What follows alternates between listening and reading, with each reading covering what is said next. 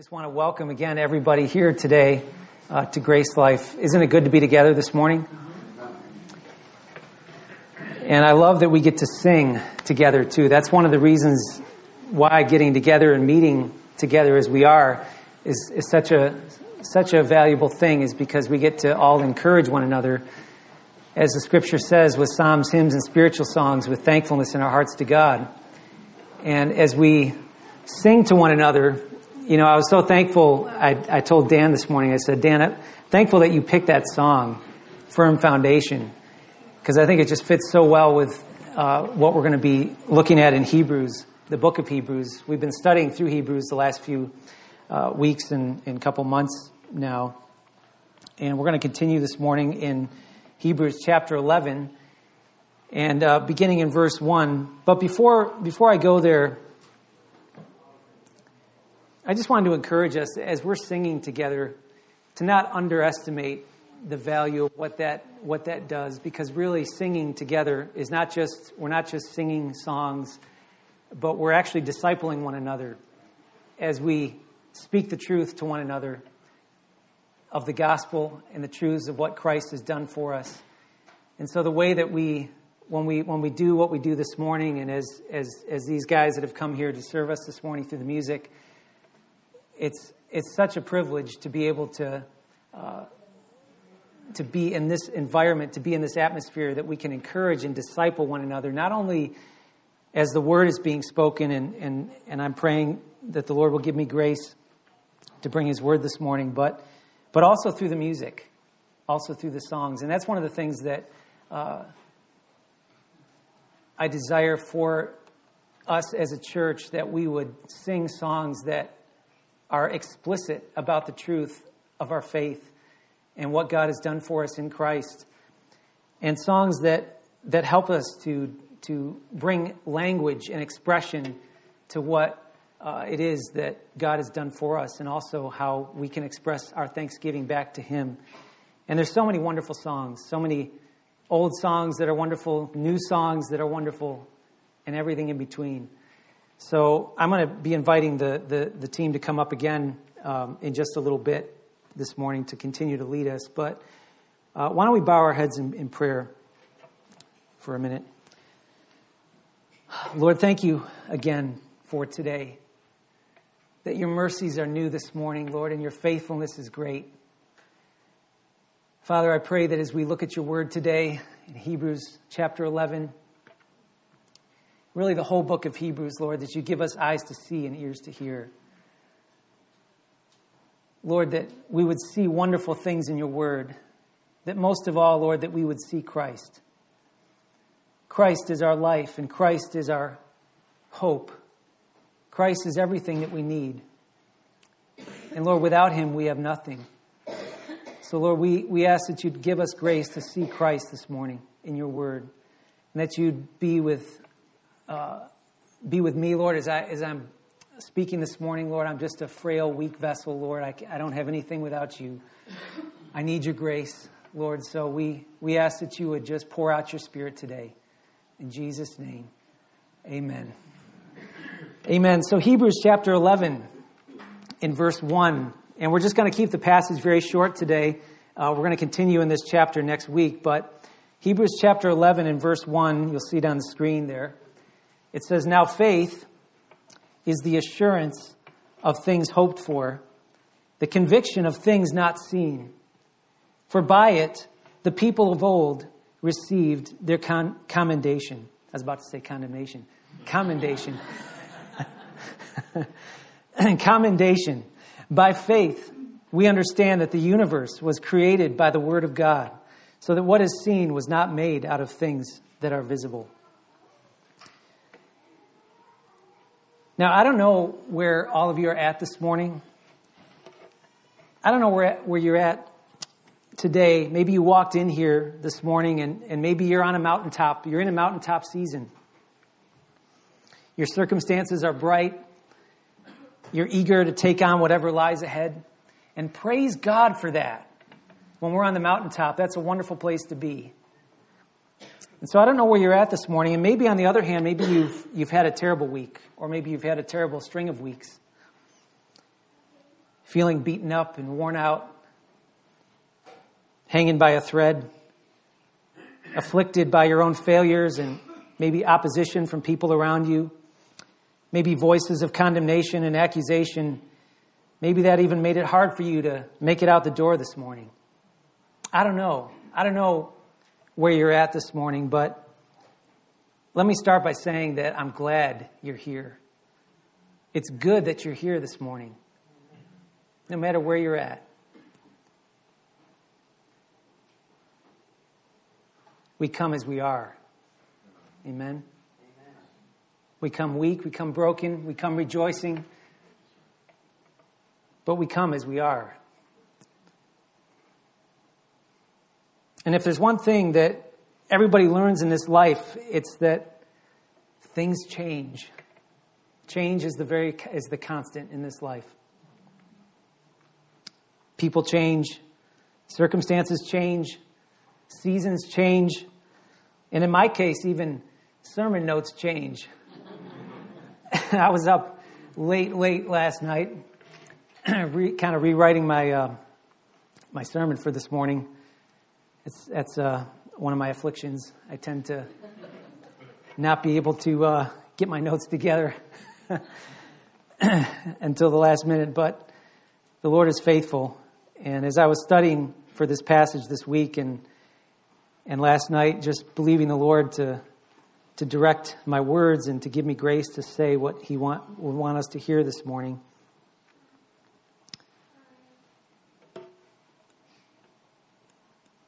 There's that truth that things change. And we learn over time that not much that we invest our time and our energy in is permanent.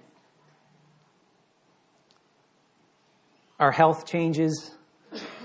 Our cars break down. Our stuff wears out. We all know this. Can anyone say amen? And yet today, right now, in the here and now, there is something permanent that we can hold on to.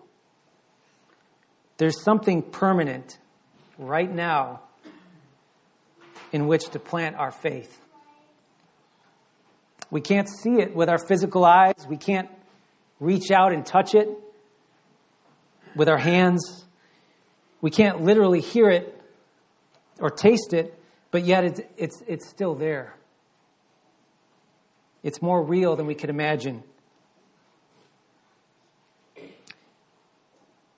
And so as we've been studying through this book of Hebrews, we've seen how the old covenant system of priests and sacrifices was not permanent. The blood of bulls and goats could never take away sins. It could only serve as a temporary cover. The work was never done under that old covenant system. The priest could never rest because something permanent was needed. Let's see if I can get this music stand to stay up here. Something permanent was needed. And the entire theme of the epistle to the Hebrews is built around the word better. How God's revelation in Christ is better.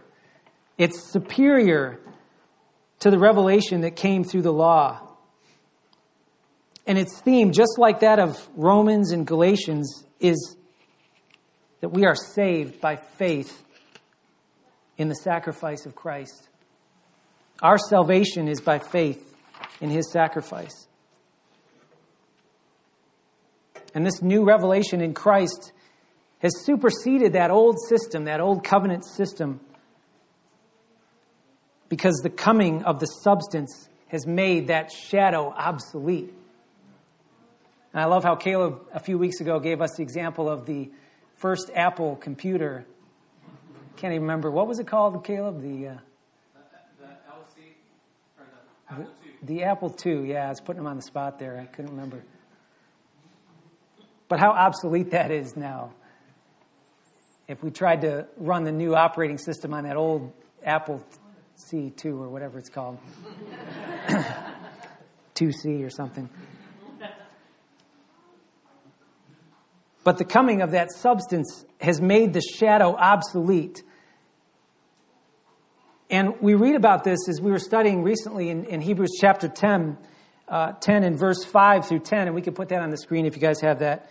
It says this: consequently, when Christ came into the world, he said, sacrifices and offerings you have not desired, but a body you have prepared for me. In burnt offerings and sin offerings you have taken no pleasure.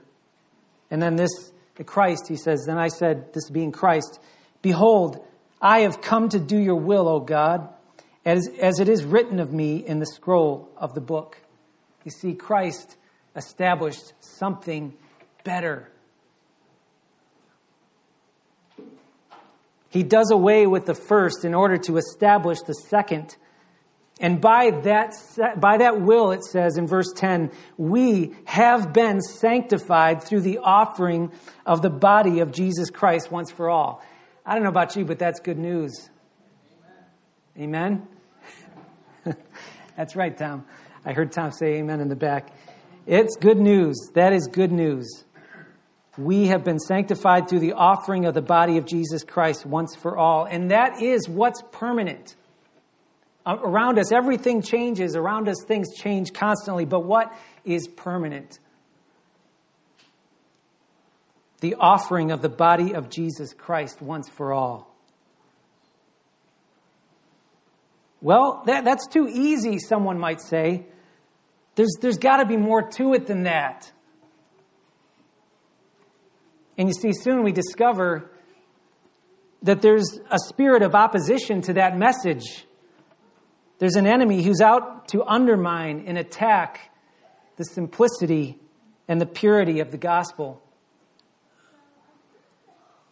But I hope you know today that it's a good fight that we're in. It's called the fight of faith. And our faith is called a shield for a reason. You know, Ephesians chapter 6, it says, taking up the shield of faith. One well-known Bible teacher describes it this way. He says, Satan, the accuser of the brethren, he accuses us, not only before God, but in our own conscience also. He says things like, you have sinned, you keep on, and you keep on sinning. Your heart is too hard, and God can't have anything more to do with you. This is his argument. And our temptation is to look within, and in self-defense, we try to find within ourselves, in our feelings or in our behavior, some ground for believing that Satan is wrong. But I want you to hear this today, that our salvation lies in the fact that the blood which Jesus, our great high priest, offered has met the whole situation created by our sin and has answered it once for all. Amen?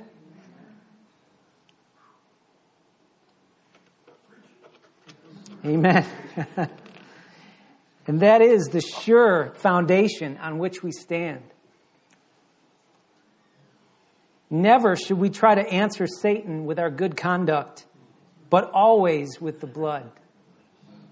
The blood of Jesus is God's final word regarding sin, and the blood is God's final word in securing every spiritual blessing we have in heavenly places. Yes, we still sin, but praise God, the blood has already been spilled, and we are forgiven. You are forgiven this morning and cleansed from all unrighteousness. God looks upon the blood whereby his Son has met the charge and paid the debt in full. Jesus paid it all to him I owe. Sin had left a crimson stain, but he washed it white as snow. Hallelujah. Jesus is our priest forever. And the Lord will not change his mind. After making sacrifice for sins, it says he sat down. And he ever lives to intercede for us. You see, his life is indestructible. He is the guarantor, Scripture says, he's the guarantor of a better covenant. And you and I have a promise this morning that our sins will never be counted against us as long as he lives.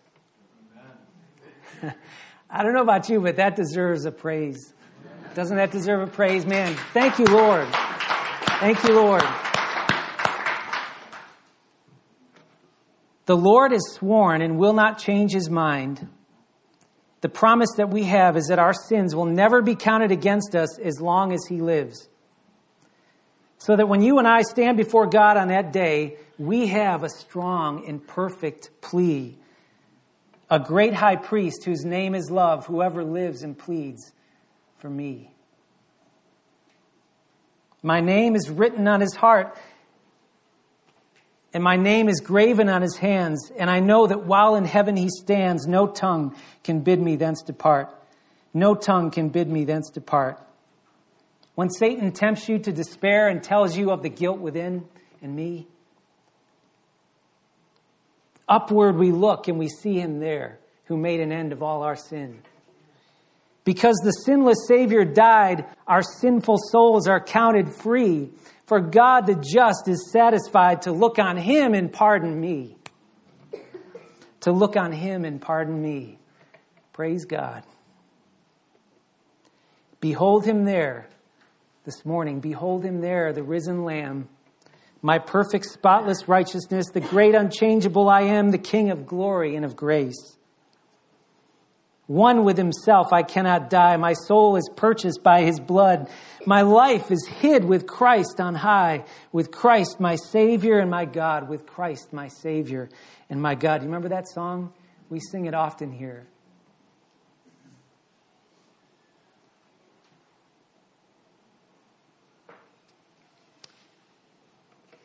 Martin Luther, one of his famous words as he encouraged those he was influencing, he said, when the devil throws your sins in your face and declares you deserve death in hell, tell him, I admit that I deserve death in hell, and what of it? For I know one who suffered and made satisfaction in my behalf. His name is Jesus Christ, Son of God, and where he is, there I shall be also. We need to remember today that Jesus is able to save to the uttermost. What does that mean? It means he's able to save completely. To the uttermost, all those who draw near to God through him. Our salvation is in Christ this morning. And so we come to chapter 11 in verse 1, and we read this. Now faith is the assurance of things hoped for, the conviction of things not seen. Now, what does this mean for us as New Covenant believers? What does the author mean by the term faith here in verse 1? If we look in verse 2, right after that, it says, for by it, meaning faith, the people of old received their commendation. I think this morning I would describe it this way, that faith has eyes. Faith looks at something. Faith needs an object. And the object of faith is where our confidence comes from. You see, faith is not some force or power that we can work up like a muscle. It's not something to be ginned up like Dorothy in The Wizard of Oz when, she clicked her heels together and, I believe, there's no place like home, there's no place like home, right? Almost as if it was some kind of magic formula. You see, faith is not itself the object. Our faith is not in our faith. That faith and faith stuff is powerless nonsense. Perhaps someone might say to you, well, you just need to believe harder. Well, how do you believe something harder? I mean, you either believe it or you don't. Michael Kruger, in his commentary on Hebrews, said this, that faith is about trusting something outside of ourselves. And here is where we can see what makes faith so powerful, what makes faith work. It's what you put your faith in, not how much of it you have. Sinclair Ferguson explained it this way. He said, true faith takes its character and quality from its object and not from itself. Faith gets a man out of himself and into Christ. Its strength, therefore, depends on the character of Christ. And even those of us who have weak faith, come on. Welcome to the fellowship of the weak. Even those of us who have weak faith have the same strong Christ as others. Amen? He is the object of our faith. And the book of Hebrews is clear that Jesus in his finished work is superior and it is perfect. It will never need to be repeated. It will never ever be taken back. And therefore, that is the only worthy object of our faith. Kenneth Wiest, in his expanded translation of the New Testament, he renders the passage, verse 1 here, this way in Hebrews. He says, now faith is the title deed of things hoped for, the proof of things which are not being seen. The dictionary defines title deed as a legal deed or document constituting evidence of a right, especially to ownership of property. Now, I remember back in the day when I purchased my first car, and I got the keys, and I thought, man, I'm ready. Let's take off. I got this car. This is my car, man. But I didn't realize that I needed something still. I needed the title. Because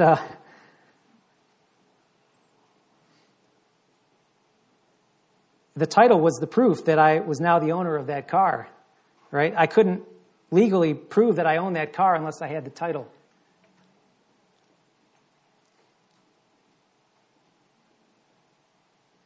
So we could render this verse, now faith is the title deed of things hoped for and the proof of things which are not being seen. And thank God this morning that we have the title deed to what we hope for and what we can't yet see. We build our lives on it. Now you might think, well, what are these things in this verse? What are the things that are being hoped for here?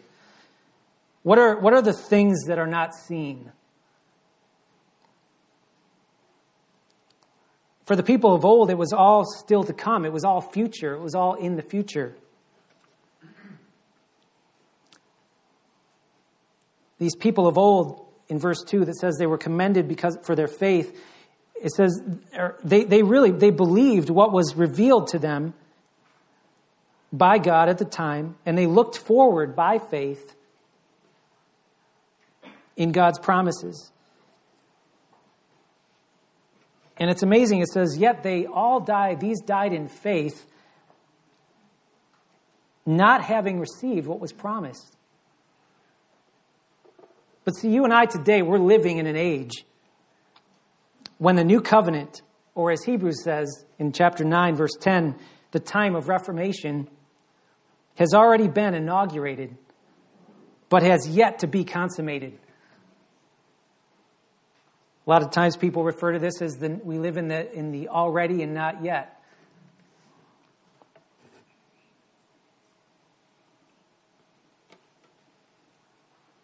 So for us today, there is both a forward-looking aspect to our faith and a backward-looking aspect to our faith.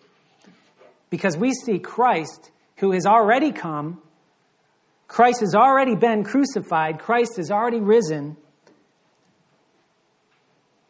having left us with the down payment, the first fruits of the Spirit, who testifies to our spirit right now, today, that we are His children. And we are His children now. Do you believe that? By that same Holy Spirit, you and I, we cry, Abba, Father. And if we are children, it says, then we are heirs according to the promise. Heirs of God and fellow heirs of Christ, with Christ. And so Scripture also testifies to this forward-looking aspect. The things that we still hope for, and there are things that we still hope for and are yet unseen. And Romans chapter 8 describes this. Paul the Apostle writes, not only we, but all of creation is waiting, eagerly longing for the revealing of the sons of God. For we know that the whole creation has been groaning together in the pains of childbirth until now. And not only the creation, but we ourselves who have the first fruits of the Spirit, you and I, we have the first fruits of the Spirit, groan inwardly as we wait eagerly for our adoption as sons, the redemption of our bodies. For in this hope we were saved. But it says next, now hope that is seen is not hope. For who hopes for what he sees? But if we hope for what we do not see, we wait for it with patience. And you see, God's purpose for us in Christ is ongoing in time, in the sense of time. His purpose for us is ongoing. But in the mind of God, it's as if it's already all happened. He speaks to those things that be not as though they were. And what do I mean? I want to read this chapter, or this last passage as we begin to wrap up here this morning with this. But in Romans chapter 8 and 28, verse 28 through 30, we're familiar with this passage. But this describes what I'm saying here, that we know that for those who love God, for those who are called according to his purpose, all things work together for good. And here it is. What's his purpose? For those whom he foreknew, he also predestined to be conformed to the image of his Son, in order that he might be the firstborn among many brothers. And those whom he predestined, he also called. And those whom he called, he also justified. And those whom he justified, he also glorified. And we have a hope this morning. Amen? And that is our hope. It's a sure hope.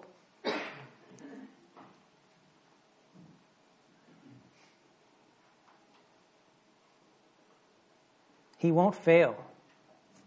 He won't. He won't fail. He won't. We sang that this morning already. And as we begin to get ready to go to a time of music again, I just want to invite the team to come up and get ready again to continue to lead us. But let's rejoice in our hope this morning. Let's remember the hope that we have in Christ. Let's remember this verse that faith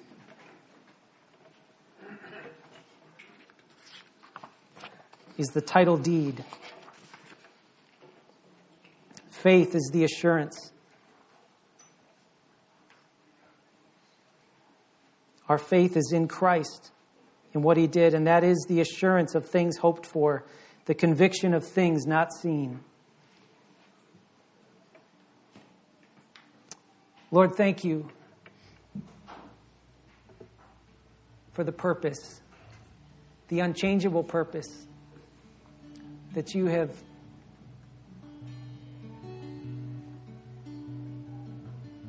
made for us in Christ.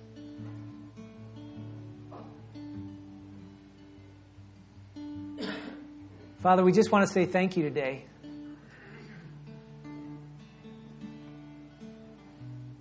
Lord, the apostle said that he abounded in thanksgiving. And Lord, I pray that that would be the reality of our hearts. God, that we would abound in thanksgiving as we remember the foundation and the ground of our faith and the sufficiency of Christ and what he has done for us. Lord, we just want to say thank you today. We want to lift up the songs of praise to honor you, Lord, to thank you for what you've done for us in Christ.